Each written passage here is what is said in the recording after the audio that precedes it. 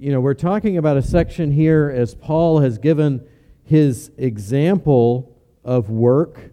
He has already given a commandment to the Thessalonians to avoid men that are not working, and then now he's going to give us a really thorough understanding of what it means to have a biblical work ethic. And so for some, you may be saying, I'm not in the workplace, right? I don't work right now. And what I think you'll find as we go through this is there is a lot of application for how we approach all of life, whether that's serving in the church, whether that's working in our families and supporting and encouraging our families. In whatever we do, we can apply many of these principles to that. And so I hope that it'll be helpful for you. I know it's been a very good help and reminder for me as I've studied. And as we open, I want to talk about something that, again, may not apply to a lot of you, but it does impact you, whether you realize it or not. And that's theft in the workplace.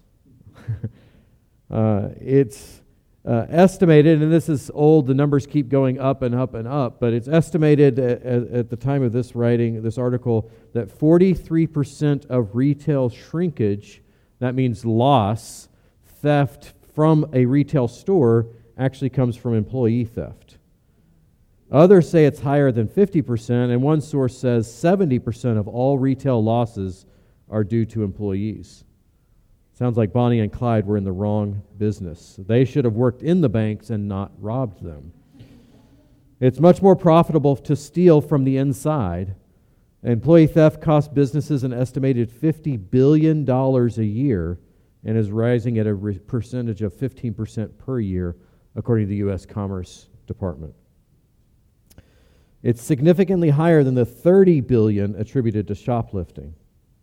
The effect on our economy is substantial, but the effect on individual businesses is devastating. The Commerce Department and the American Management Association say that 30% of new business failures are due to employee theft. Now, obviously, that should not be a Christian's approach, is, okay, I will steal from the boss that I have. It was interesting. I read another set of statistics that talked about time theft and how much time is lost productivity-wise from employees taking care of personal business on company hours, clocking in and out incorrectly, getting someone else to clock in for them when they're not even on the clock or not even on the premises. There's lots of ways that the world has found to avoid work and to take advantage of their employers. But that is not what the Bible would call us as believers to do. And as we've walked through this passage in 2 Thessalonians chapter 3, we've seen Paul's command to the Thessalonians. We saw last week Paul's example to the Thessalonians, and now we come to Paul's correction of the lazy non-workers, I should say, and gives us six principles for a biblical work ethic. So let's read the passage together just so you kind of know what we're going through, and then we're going to walk through these principles that Paul outlines here. In verse 10 of chapter 3, it says, "For even when we were with you, we used to give you this order, if anyone is not willing to work, then he is not to eat either.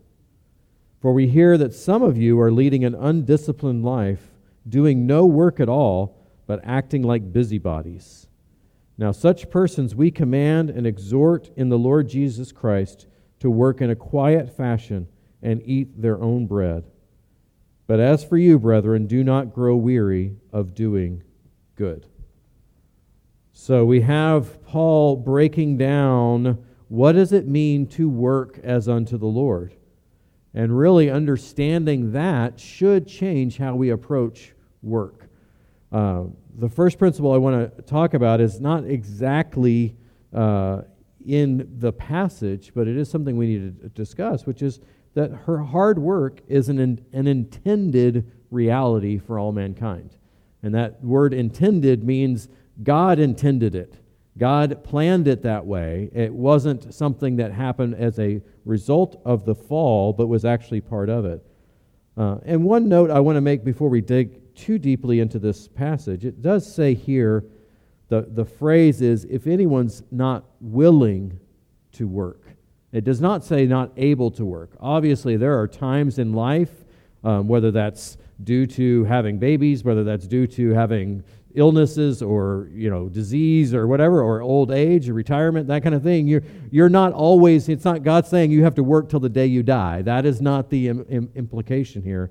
But it's those that are unwilling. The word there means to wish or to want or to desire. In other words, I don't want to work. And so some of these people in Thessalonica were saying, I don't want to work, and they weren't.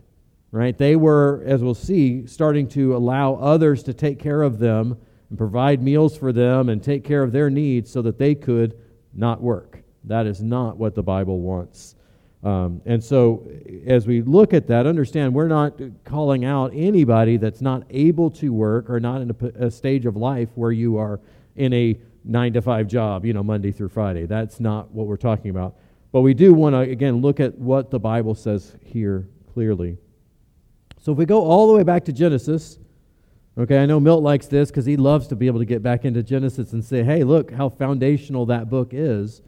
Right, here's what we say in Genesis chapter 1, verses 26 through 30. It says, Then God said, let us make man in our image, according to our likeness, and let them rule over the fish of the sea, and over the birds of the sky, and over the cattle, and over all the earth, and over every creeping thing that creeps on the earth.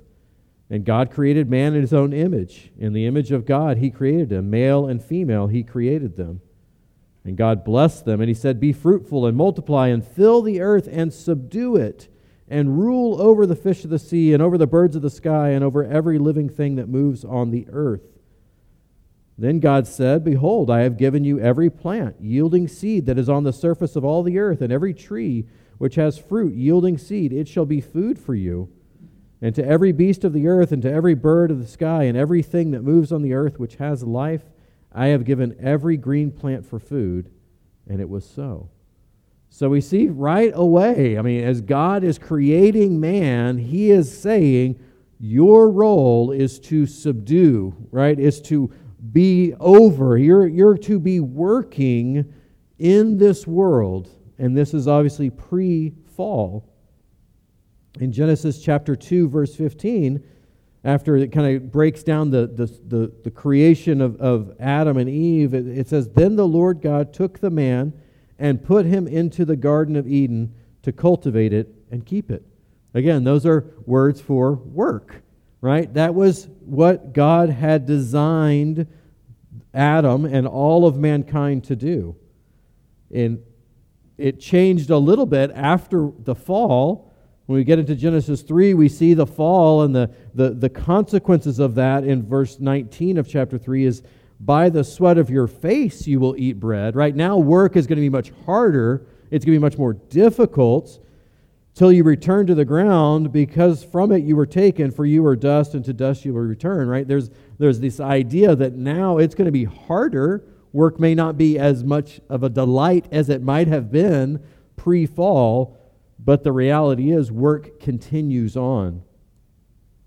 And really what's interesting as I was studying through this is the reality is that this is not just God's plan for mankind, it's that God himself was the first worker. In Genesis chapter 2, it says, on the chapter in verses 2 and 3, by the seventh day God completed his work which he had done. And he rested on the seventh day from all his work which he had done. And then God blessed the seventh day and sanctified it, because in it he rested from all his work which God had created and made. God was showing from the very beginning that work is what happens, right? He created this world to be a world in which work gets done. So the first principle for a biblical work ethic is that work is intended by God. It's an intended reality for all of mankind. As we saw in the passages above, Genesis says that work leads to food, right? You take care of these things and you get food. It's what God designed. As we look at the second principle, it gives us the reality that beyond just food, that there's, secondly, a great blessing in hard work. There's great blessing in hard work. And again, when Paul is talking, what's interesting is he says, when we were with you, we used to give you this order, and then he quotes this thing. It's like a saying. It's almost like you could see it, not that they decorated their houses the same way we do nowadays, but you could almost see it right above Paul's mantle, right? If you don't work, you don't eat. Like he said it over and over again. The indication is that was something that was said repeatedly, and he was helping them understand that work is a good thing, right? That it is a good thing to work. And really, all of the Scriptures teach us that.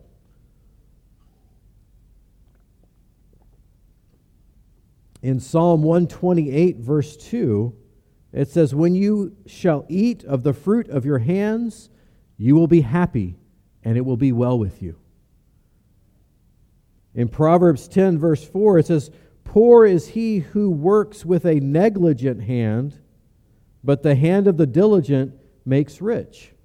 Now again, this is not a promise that if you work hard, you're going to have lots and lots of money, but the contrast of if you are not diligent, you will not have what you need. If you are diligent, you will have an abundance of the things you need. And I love Ecclesiastes. Really, the whole book is basically a look at what is it like to live and work in a fallen world. In Ecclesiastes chapter 3, in the NASB, which I'm assuming most of you are probably reading, this is what it says. "I have seen that nothing is better than that man should be happy in his activities, for this is his lot. For who will bring him to see what will occur after him?" And I feel like this time it doesn't quite explain what he's talking about. In Ecclesiastes 3:22 in the ESV, it says, "So I saw that there is nothing better than that a man should rejoice in his work. For that is his lot." God has given you work. That is the reality. And who can bring him to see what will be after him? In other words, we don't always know what the results are going to be. But we know that God has given us work to do. So we see that God intended, it's an intended reality for all of mankind to work. We've seen that there is great blessing in hard work. Now we get to something that's dealing directly with the problems they were facing in Thessalonica. And that is that an undisciplined work ethic, or undisciplined work leads to ruin. Undisciplined work leads to ruin. Now, we talked about this both in 1 Thessalonians and in 2 Thessalonians, that Paul set an example of hard work. We discussed that even last week. That he wanted to follow the example of God by doing things well, right? That when God finished creating, what did it say? God finished all of his work in 6 days, and it was good, right? He did his work, and it was good. And Paul believed that was his desire, right? Is I'm going to go out and I'm going to do my work, and I'm going to do the best I can to make it good. We discussed that wasn't just his physical work. He worked as a tent maker, and he made a living by actual work, but also his spiritual work, his ministry, that he worked hard at that so that he would be able to look at what God had done and say, God would say, this is good. In verse 6, we've already seen that Paul commanded the majority of the Thessalonian church, right? The ones that were doing the right thing, that had been listening to Paul's example and his exhortation. He says, you need to keep away from those unruly brothers, right? And we talked about unruly as that idea of out of line in a military alignment. It made me think as we keep going back to this word, this unruly word keeps popping up, and it makes me think when I was in high school, I went to a new school out in East Texas, and they marched military marching.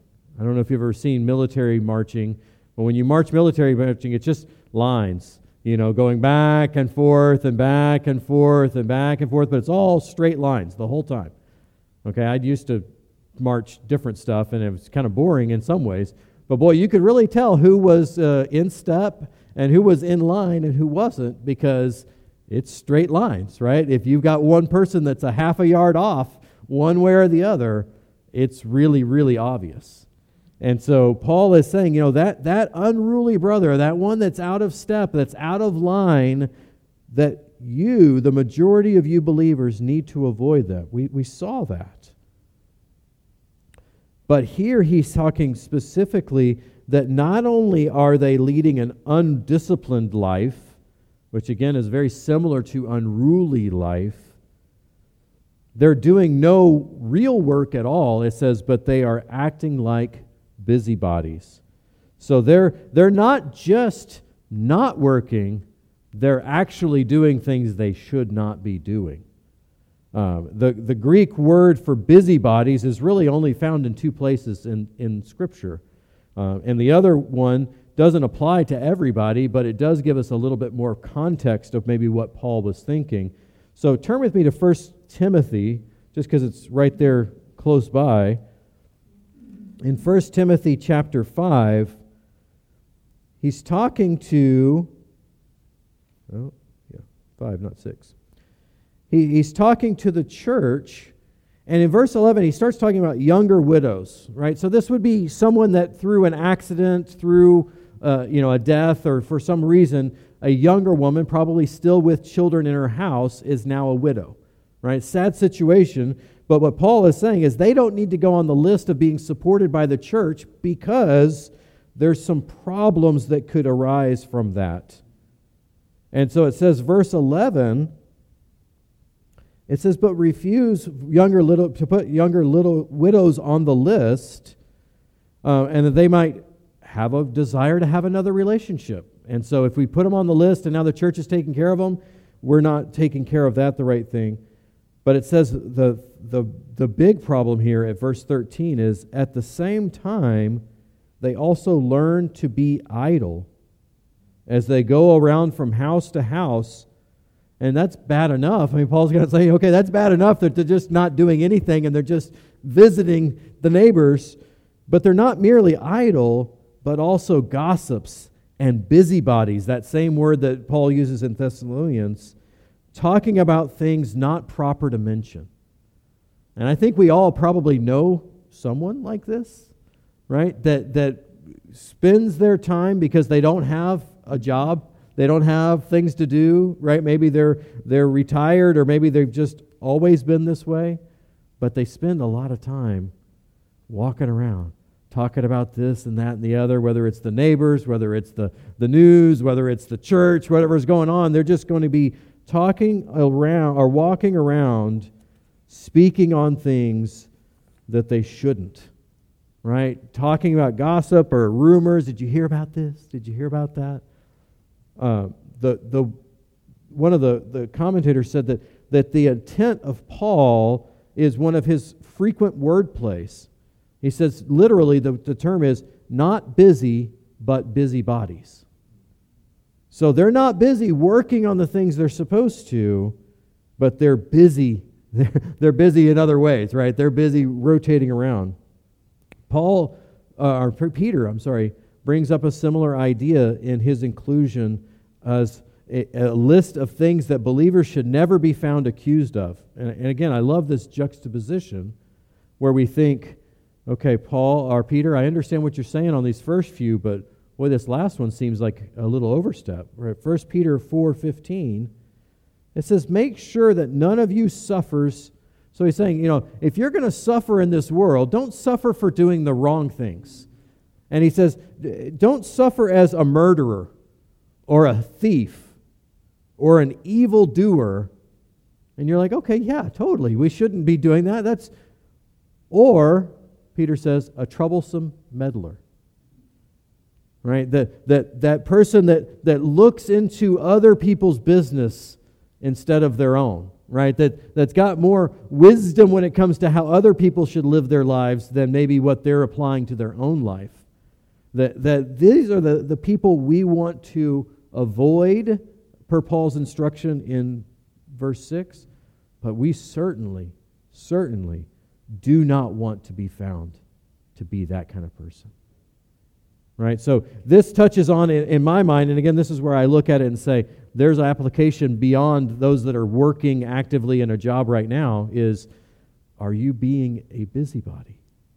Are you tempted to whisper, hey, did you hear about what happened? How did you see that? Oh, I wonder what's going on there. Let's talk about, there's plenty of opportunities to do that. Even, I work for the church. Right? And there's times even like workplace gossip comes up. What's going on with that? Well, it's easy to be like, okay, I just try to pull away, right? For the most part, compared to a lot of places, very good. But it still happens, right? We're still people. We want to talk about things. But Paul says that that is not how we're to be, right? That is the definition of an undisciplined life. Yes?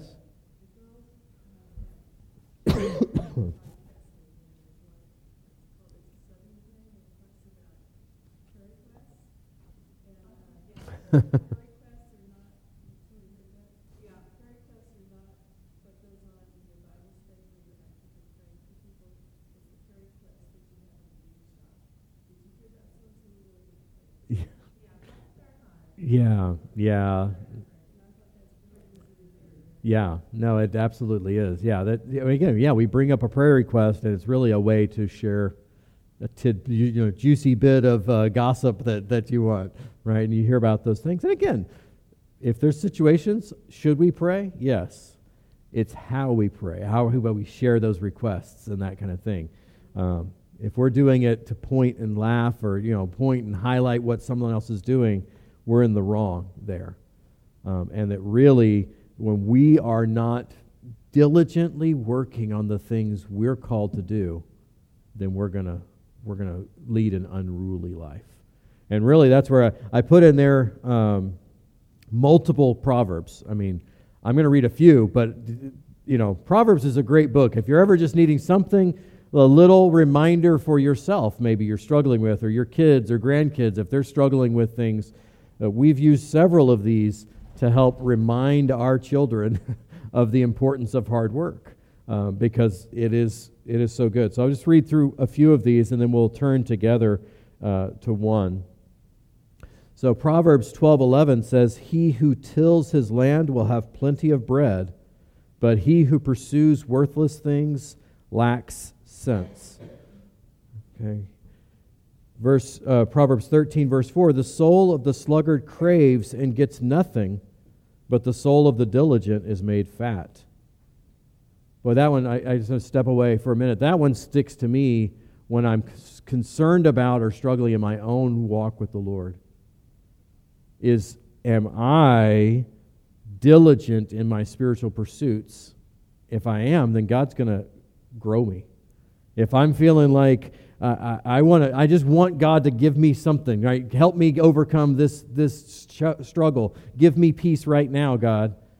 Then I might crave, but if I'm not doing those things, those spiritual disciplines that God has called me to do, if I'm not seeking Him with all of my might, I get nothing. And so does everyone else.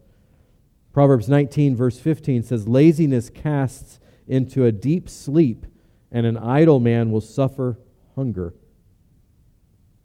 Proverbs 21, verse 25 says, "The desire of the sluggard puts him to death, for his hands refuse to work." Again, if you're not willing to work, you can expect a life of ruin. And that's what the Bible is teaching.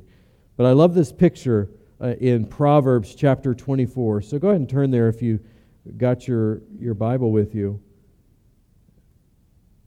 Proverbs spends so much time doing these kind of short, sweet, little quick zingers, but occasionally it'll slow down and give you kind of a meditation on something that really makes you think.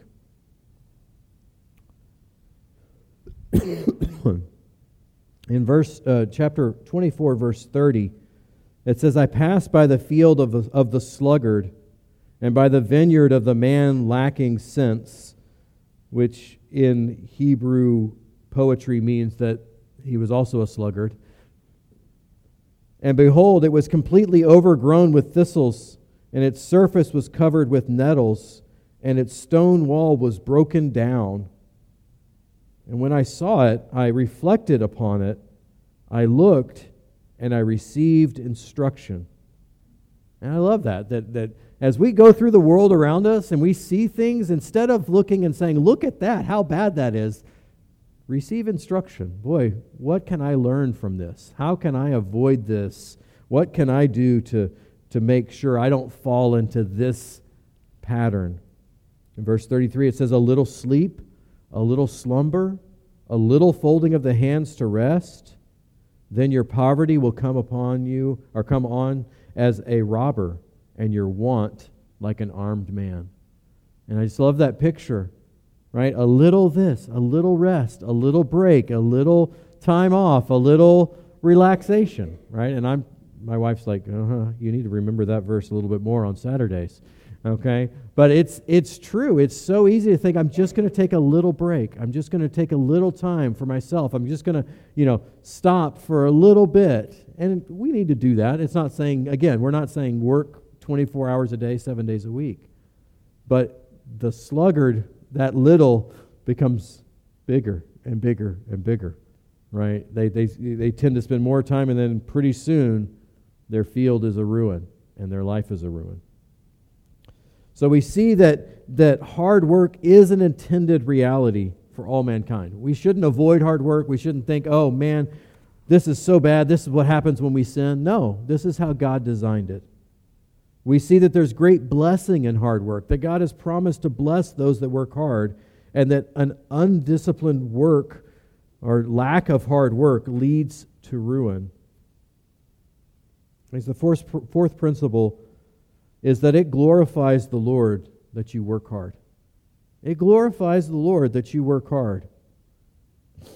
1 Corinthians 10:31 says, whether then you eat or you drink or whatever you do all for the glory of God. And I like that. All would include work, would include the things you do with your time. In Colossians, again, we'll be in Colossians starting here in a couple of weeks, but we'll be in Colossians 3 for quite a while, so I don't think I'm going to steal anybody's thunder at this point.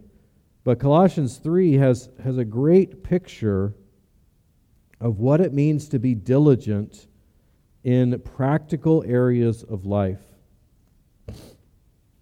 So in Colossians chapter 3, verse 17, it says, whatever you do in word or deed, do all in the name of the Lord Jesus, giving thanks through him to God the Father. And then he talks about family situations, right? Wives, be subject to your husbands. Husbands, love your wives. Children, be obedient to your parents. Fathers, do not exasperate your children, right? And there's a lot there. I'm skipping through because that's not our topic.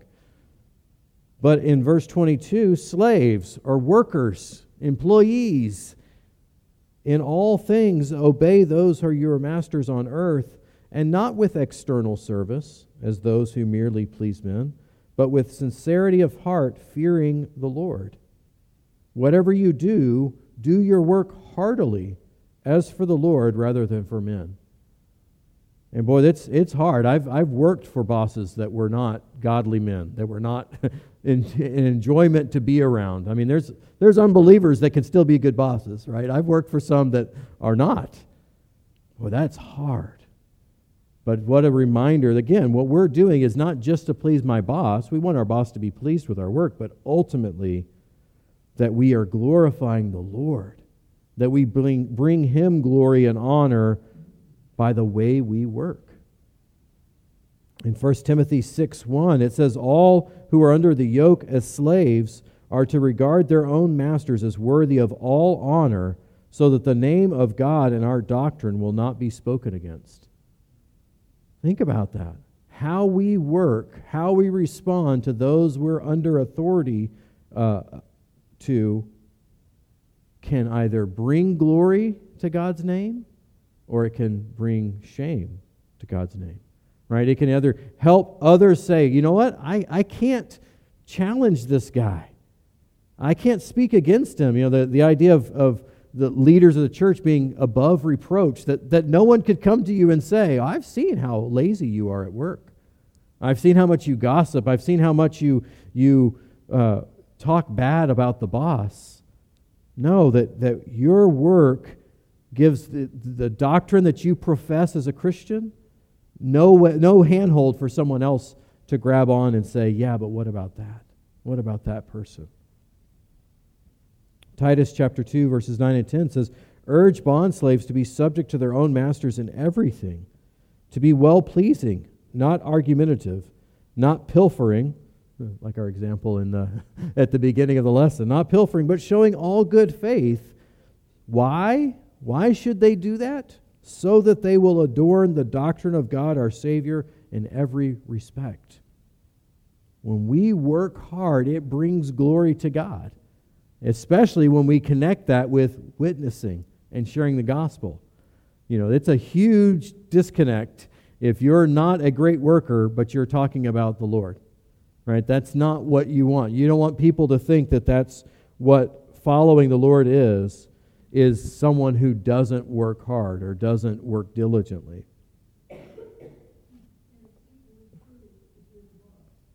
Yes, absolutely. Yeah, that being the right boss is important as well. In fact, the Lord himself gives us a parable about work and about diligence when we look at the parable of the talents. Now, we're not going to read the whole thing because it's really long, but you remember the gist of it, right? That the master goes away on a journey and he gives money, talents to each of his slaves, or to 3 of his slaves. And when he comes back, he says, okay, what did you do? How did you accomplish whatever I set out for you? And one got 5 talents, and he worked really hard, and he got 5 more, so he doubled his investment. One got 3, and he got 3 more. And one got 1, and he said, well, I knew you're kind of scary. You know, I don't know. I got scared, so I just put it under the mattress, right? I dug a hole, and I buried it, and I just hid it away. And Jesus said, what a lazy person you are. You have done nothing with this. You know, you could have at least invested it in a bank or loaned it to somebody and gotten money back with interest, right? The idea is that we have been given abilities to work. We've been given a command to work, but we need to work. We need to accomplish something. And I think there's a good tie-in here with the rest of the verses that you have brought up, and that is it's not just with the money or position or good fortune that God has given us that we're supposed to make good use of. It's also what he has done for us that we have to make good use of. And that comes out in the verses that you have put up here too. Yeah. It's the whole of who we are in Christ and to glorify him. Yeah. So that the talents fall right into it. Yeah.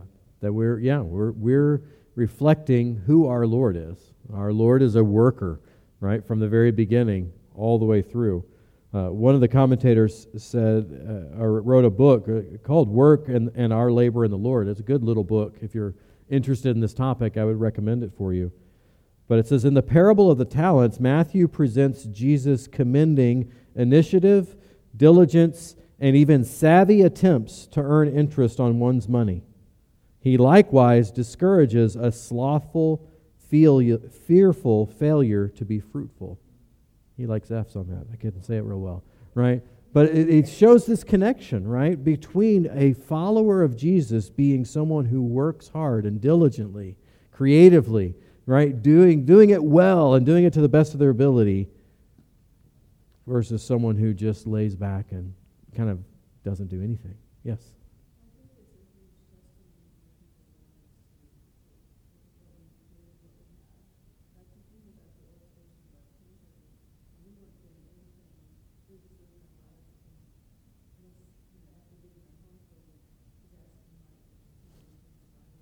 Yeah.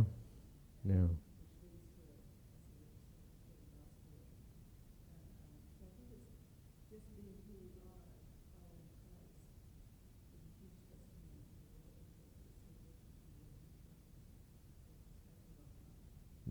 Oh, absolutely. Yeah, it's one of those things that, if someone was like, oh, I didn't know you were a Christian. Ooh, we have a problem, right? Again, not that we need to wear Christian T-shirts and quote Bible verses to every person every time we see them, but if we're around people regularly and they have no idea that we're a believer until we finally say, okay, I want to share the gospel with you, or I want to ask some questions, well, that should be a concern, right? That's not a part of our life, and it should be. So, as we go through this, again, our lives should glorify the Lord, and work is a part of our life. So it should bring glory to the Lord, how we work.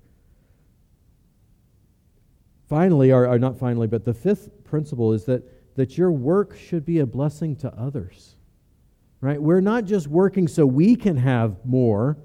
We're not so we can make sure we have plenty in the savings account or the biggest house we can possibly afford or anything like that we really should be a blessing to others. And this goes back to Paul's example just in the section we did last week, where Paul says that we did not eat anyone's bread in chapter 3, verse 8. We didn't eat anyone's bread without paying for it, but with labor and hardship we kept working night and day.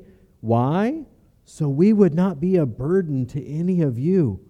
Right? We wanted you to take care of yourself and have the things you need, and we're not going to be a burden to you. Not because we didn't have the right to do this, but in order to offer ourselves as a model for you so that you would follow our example.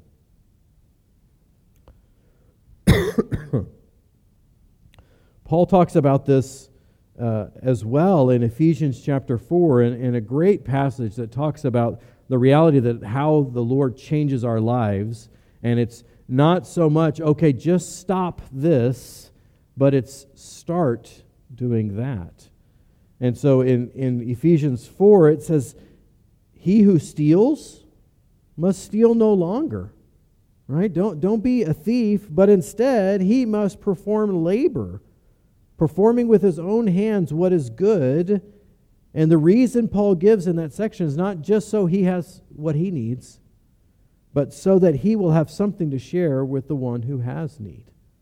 Right? So again, our work is not about, I just work really hard so I can live the American dream, right? I get all the things I want. I get that new car. I get that new house. I get that vacation I want, which none of those things are bad. But if that's all we're thinking about, if that's the motivation to work hard, we're missing it. Right? Obviously, we're probably not thinking about the Lord. We're not thinking about glorifying Him, but we're also not thinking about others. And not how can I be a blessing to others. The commentator F.F. Bruce says, if a thief is to give up stealing, it follows he must earn an honest living. But he should do more than that, Paul says.